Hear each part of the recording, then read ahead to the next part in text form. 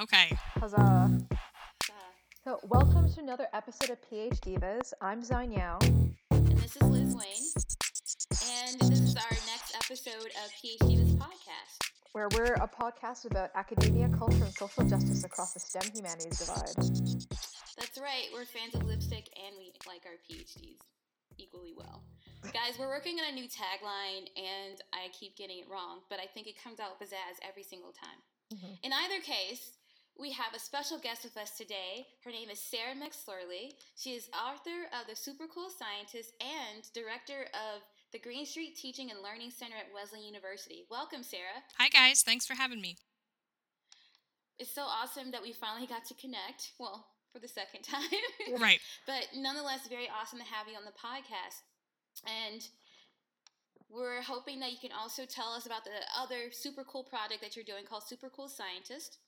And we're also going to hear about your experiences as a STEM enthusiast. So, where should we start? Maybe Why with don't the you tell us Kickstarter? about yourself and what you do, Okay. or why you do what you do? And then get to the Kickstarter. Okay. Yeah. So, what I do at the Green Street Teaching and Learning Center is it's a community-based center based out of the university. So the idea is really to find ways for people on campus, whether it's faculty, staff, or students, to interact with a broader group within the community, right? So trying to get folks to really engage in their college experience and where they're living. And so we have a lot of programming that's for kids. So we have a big after-school program, which is why my day was a little busy today. And classes for them, we have arts classes, dance classes, and then math and science classes too. So the kids have a lot of choices for what they can take. And then we also do some teacher professional development in math and science too. So it's really a place where art, math, and science kind of come together to really figure out how we can really sort of really have fun with all those things and not have to think of them so separately. And I think that's such a fantastic point. Like that, these things complement each other and provide a richer learning environment for students of all ages, right? Right. And it's really, because when you break it down, right, it's really all about exploring things and discovery and how do you find solutions to problems, right? Whether it's all about your creativity, whether you're doing science or whether you're doing research for a different type of project. So it's all kind of the same thing when you really break it down to the core. Yeah, that's really exciting. So tell us how you came up with the idea for Super Cool Scientist. Well, so the idea for the Super Cool Scientist coloring book is kind of twofold. On the one hand, even though we do some science stuff here at Green Street, with my background in science, I really wanted to do a project outside of work that brought more science into my life just to kind of recharge a little bit. So that was kind of part one in trying to find a way to do that. And then the other side of it is a little over a year ago, I started to have anxiety attacks. So I was myself trying to figure out ways that I could deal with that a little bit better. And it's a variety of things that work, but coloring is one of those things that I discovered kind of worked for me. Kind of before it was cool. And that came in because my mom was a double major in psychology and sociology when she was in college, and she was like, "Oh, we talked about this when I was in school," and she was like, "Maybe you should try that." So I did. The anxiety attacks or painting? Oh, the coloring for like a stress reliever. So I was like, "Oh, moms always have the right answer." So that was. So I discovered that worked for me. So I was like, what if I can combine these two things, right, and sort of come up with something that really celebrates amazing women doing work in science and technology, and then also is something that brings the coloring side into it. And it turns out that something like that didn't really exist. So, people have really been able to get behind the project, and that's been really exciting. Yeah, I think that's such an awesome idea of thinking about coloring. And I think when I first heard about the project, I thought about kids being able to color, and then I thought, wait, I want to color too. Yeah. Like I think it's going to be so fun and therapeutic. And we have to mention that Liz is actually one of the scientists That's that are being right. featured in the coloring book. So And Liz will I'm be one able of the to scientists color that are herself gonna be featured. fabulous, and all of you guys listening donate to the Kickstarter, and you could have a chance to, I guess, give Liz whatever lipstick color you think would be best on her. This is true. I'm very excited about my picture and being able to show it to people. So how did you go about picking scientists or other women to be in the coloring book? It was kind of a mix of different things. It really started with, I went into it knowing I wanted the people I had, the whole group, to really represent a diverse group of fields of different types of science and technology, and then also just a really dynamic group of women from all different types of backgrounds who are not, none of us are just our jobs, right? So really trying to find people where it's like you're a scientist and an entrepreneur, or you're a scientist and an artist, or a scientist and a mom. Like, there's all these other aspects to our life. So really trying to include that. So it kind of started with people who were role models for me. So that's why there's a couple of marine scientists in the book. So that was kind of how it started. And then I was thinking, just doing some more research around, like, well, I know I want someone in medicine, which is kind of how I found you. And then, I know I want someone who does this field. I still am looking for a mathematician. I haven't quite found the right person yet. So I'm still, so I wanted to make sure it wasn't like everybody in marine science. I wanted to spread that out. And I wanted to make sure I got to feature different ages, and I wanted to make sure I had women of color represented, and so I really wanted to be a little bit for everybody, and so that was, a lot of it was internet research, and then what I did before I worked here was sort of oversee, was the project administrator for a big national science foundation project. It was called the EPSCoR program. Let's see if I remember it. The Experimental Program to Stimulate Competitive Research. NSF likes really long acronyms. But so basically the idea is states that don't normally get that much research funding federally are eligible for applying for this funding from NSF. And I think there's about 30 states across the country that actually have programs in different areas. And so I was in Rhode Island. Our focus was marine science. But we did annual meetings where we got to meet people from across the country and what their different projects were. So sometimes if I knew I was looking for a certain field, I reached out to some of those people who I'm still friends with, where I was like, hey, do you know anybody who does this who might be interested in this kind of project? And some of the people I found that way too, which was great. Ooh, I actually might know a mathematician that I'll have to talk to you afterwards, Sarah. I might actually know someone who does really interesting stuff. Great. Who's in math. Yay, networking. I know. That's how it happens, though. Yeah. It's when you least expect. So I think, so the perspective that I take on this as someone in the humanities, like I study the history of science and medicine, especially in 19th century America. And so for me, I think it's so interesting that what you're bringing to the table shows such a greater diversity of what it means to be a woman in the sciences. Because often I think in popular culture, there's not much like space in the popular imagination for like maybe more than one woman at a time in a particular category. And so like it ends up only becoming that one person. And what you're really showing is that there's such a range, but also that it's not just about these like the few rare figures in the past, like Ada Lovelace or Marie Curie, but now like in this present moment, there's so many living women right now who are doing things that are making such rich contributions and are who's such multifaceted people, which I think is really fantastic. And that's part of why I really wanted to focus on women who are currently doing the work. I've had a few people ask me, why not women from history? And maybe that's book 2, right? But I think I really wanted, because part of what I wanted to do was, if young people are going through and reading these stories, is really like, I can see myself doing this and giving them the opportunity to do that. And I think just contextually, it's easier for me, and I'm assuming for other people, to relate to people currently doing work in this current context that we live in versus 100 years ago. And some of the more recent just regular books that have come out have really done a good job at highlighting the historical women in science, and some of those that are Hidden Figures, and Hidden Figures, which I'm reading right now, and there's 2 other science books, and I'm trying to remember what they're called. I'm embarrassed. I'm gonna look it up on Amazon while we're talking. But each one features like 50 different historical women in science, and they're really incredible. I'm really bad with remembering authors' names, so I'm going to keep asking me questions, and I'll look it up, and then I'll find it. Yeah.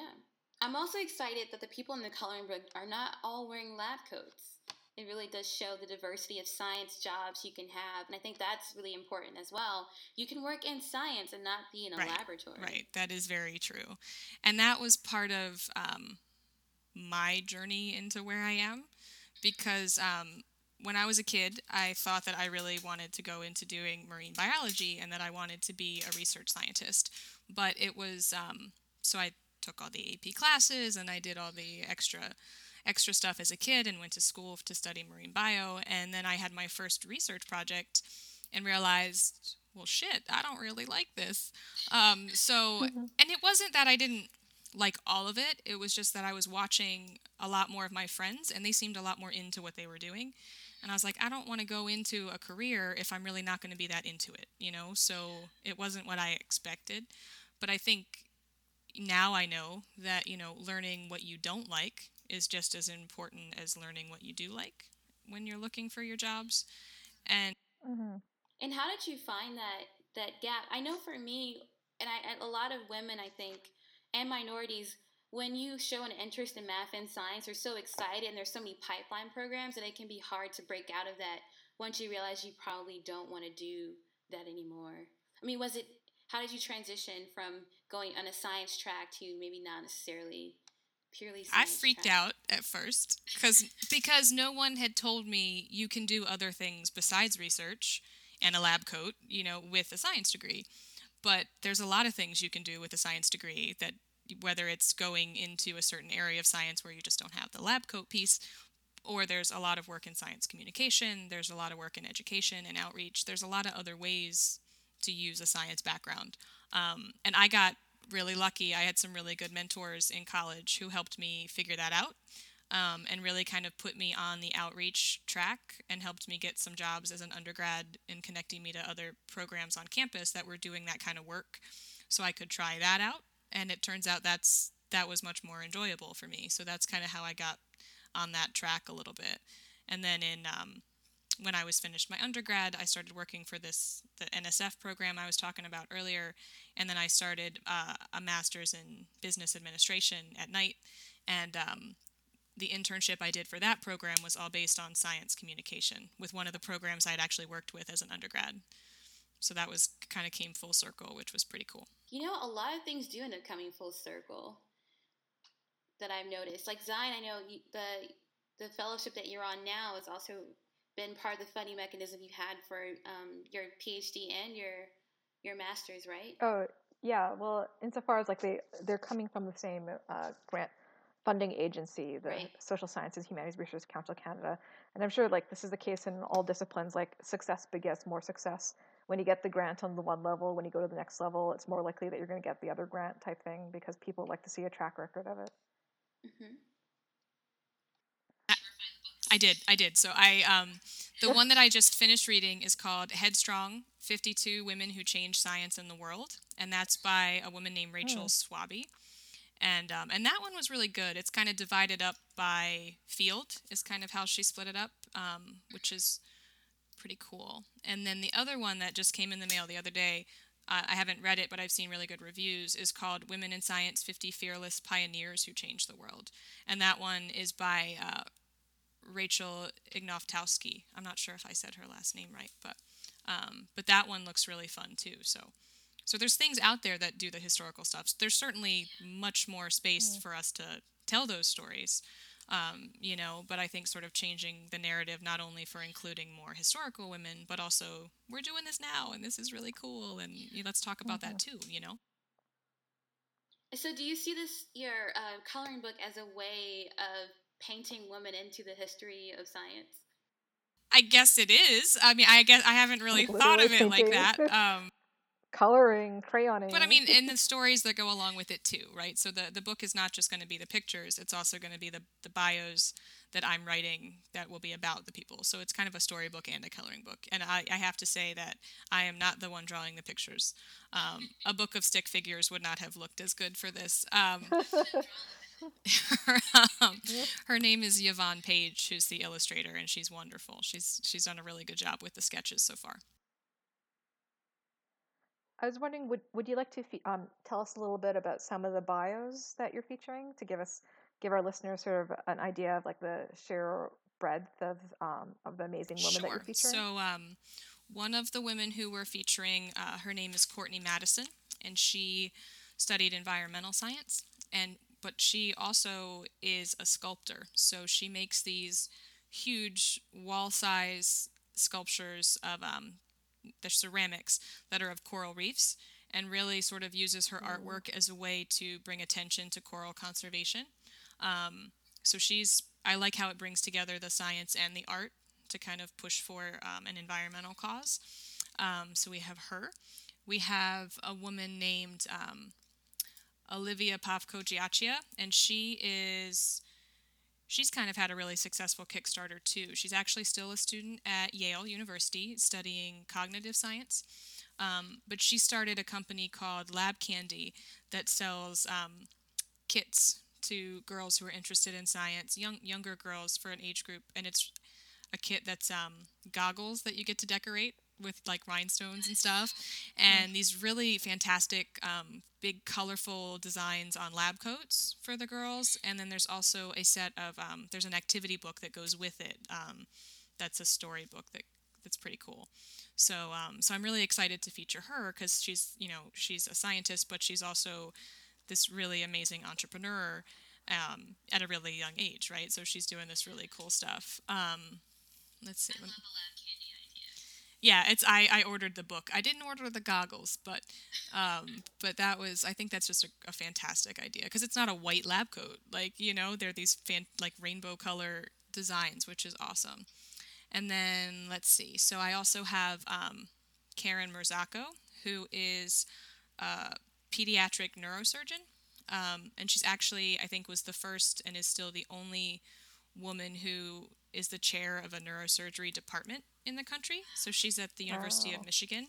That is an old boys club. I'm not that surprised. So she's incredible, and she also happens to have spina bifida, so she's done all of it through that. And I'm just amazed that, now that I'm an administrator in higher education, I recognize what kind of work that is. So she's the chair of a department, so she's got all of her administrative duties. She still teaches, she still does surgery, and they have grown twins. So it's like, she's just amazing to me, and that's the kind of story I think is important. So that's kind of a sampling of the people that I have who are featured so far.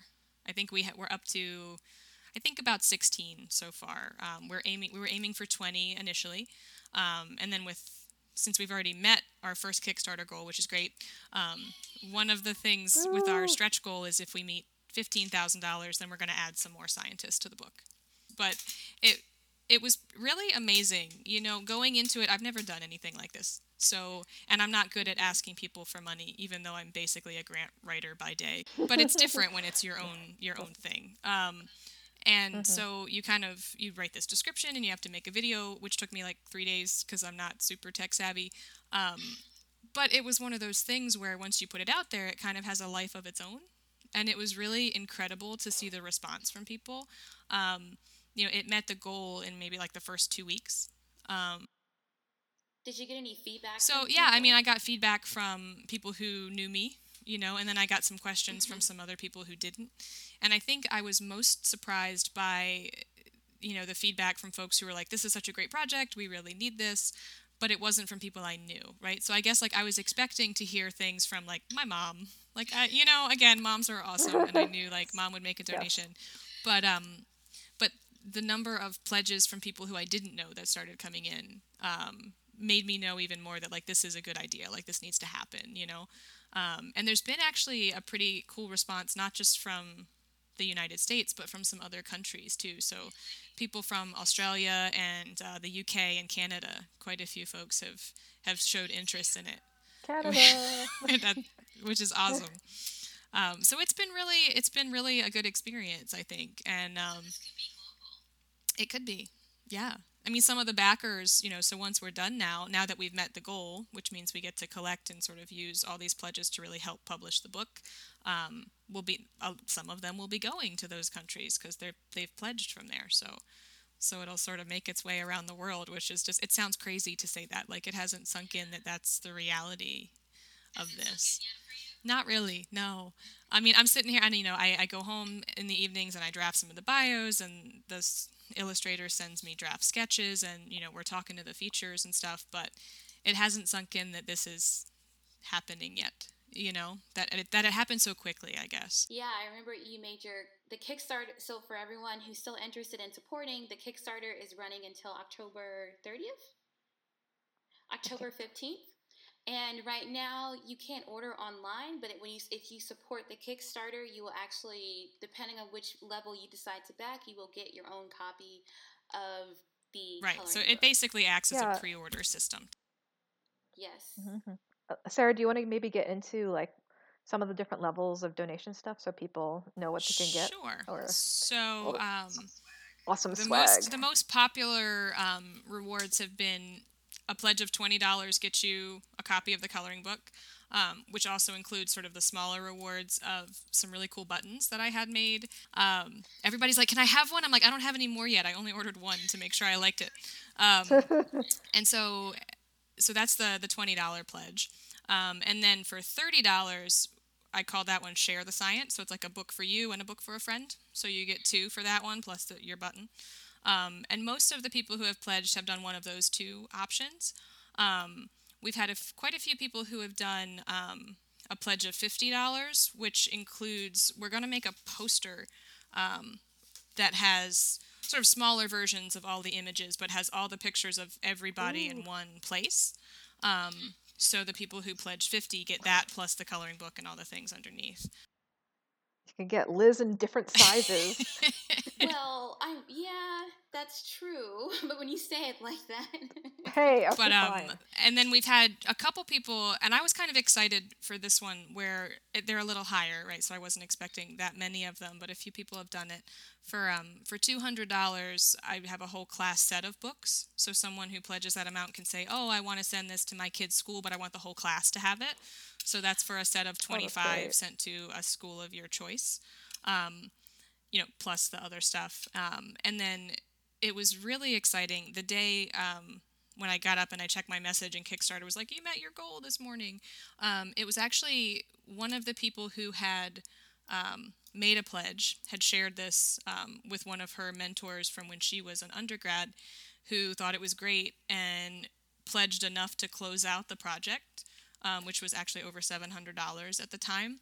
And for the $500 level, it was you get to pick someone to be in the book because, pending their permission and all that stuff.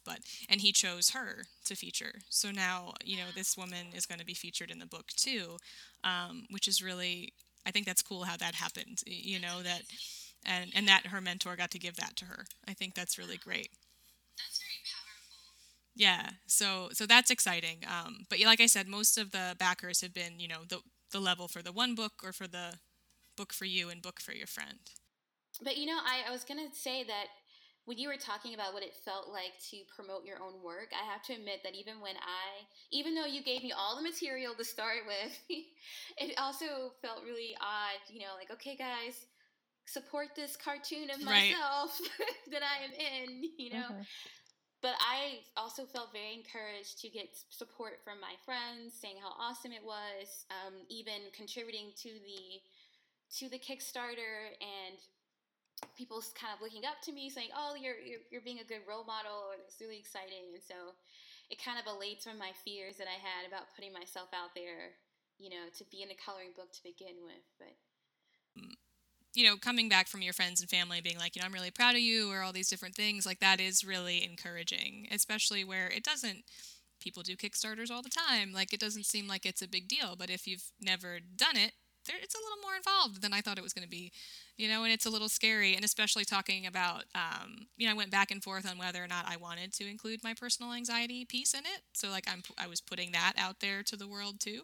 Well, it took me a while to decide whether or not I was going to include that part. But it's one of those things where I feel like I'm going to back up and change gears for a second. When I was in grad school, they did one of the It Gets Better videos. I don't know if you guys remember those from where it sort of started as from dance. Yeah, so it started as anti-bullying for LGBT youth, and so the University of Rhode Island made one of those, but instead of being like a 3-minute YouTube video, they actually made a full-length movie. It was like an hour and a half. Featuring. It was one of the gay clubs on campus. I don't remember the name of what it was, the LGBT club on campus that put it together. And so it was, faculty and students and allies and all these things. And they had put out this, basically an ad for this is what we're doing. If you're interested in being featured, come show up basically to do this audition. And that was something too where I was like, this is really cool, but like, do I want this that public? But I went back to thinking, when I was 13, like it would have really been cool to see something like this. So yeah, I'm going to do it. And this was kind of the same thing where it's like, if I can say it and put it out there with the anxiety stuff, and that helps somebody else somewhere who's doing it, that makes them feel a little bit more like it's okay, then I think it's worth doing. Yeah, and I think those are both points that like need more support in academia beyond graduate school. Is that, again, mental health is so important, and the specific support needed for LGBT students in grad school is something that is often sorely lacking. We had an episode a couple ago with my friend Meredith, who came out as trans during her time in the PhD, and she dealt with like some sexual harassment, like some trans misogyny, and administrators didn't even know how to deal with it because they'd never, they just didn't know what to do, so they couldn't really support her, and it was really terrible. Yeah, I think more places are trying to do more about it, but it's one of those things where if people don't have the training and even what the options are to be helpful, so it's not just issues of trying to be more inclusive in people's attitudes and stuff. It's actually providing people with the training they need on how to be helpful as far as like staff and faculty. And it's actually at URI they had some good groups, and they one of the things they did, I think they called it the Safe Zone program or something like that, where they the LGBT Center would provide sort of workshops and training for faculty and staff on sort of how to handle some of these things or what the resources were so you could direct students.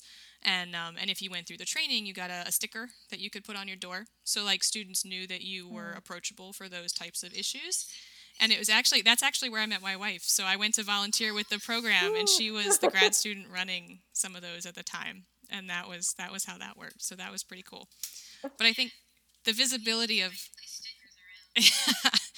the visibility of who is an ally is important too, because like it's one of those things where you don't always know someone can relate to you in a certain way, especially when it's not something that's super visible, like your sexuality or like your socioeconomic background or whatever it might be. But that doesn't mean someone else won't understand your experience. But unless they tell you that or there's some indicator, you don't know. So sort of being open about it is really the only way you kind of put yourself out there to be helpful to people, to students. I think that's such a good point. Like, I have a number of friends who make sure that they tell their undergrads that they're first generation, and that also makes a huge difference, for example. And it's an interesting sort of process of like, how does one come out, so to speak, about different forms of like identity that may not be as visible in order to give that type of support to students, I think is obviously a very fraught conversation, and it takes a certain type of toll on individuals, but it's obviously very important at the same time. Zion and I were both GRS. We both worked in residence halls, and I remember my first year there, school had just started again, and I was walking in the hallways, and there were a group of students, and some of them were transfers, and they were like, "Hey, what do you on a Friday night?" And I just said, "Oh, well, there's frat parties, there's some events happening on campus somewhere," and then I just I paused, and then I said, "Oh, and there are also some LGBT parties at these houses that I'm aware of." And that's really all I knew about it. But I made sure that if I'm going to say all the options of things that were out there, and for me it was 3 seconds of saying something.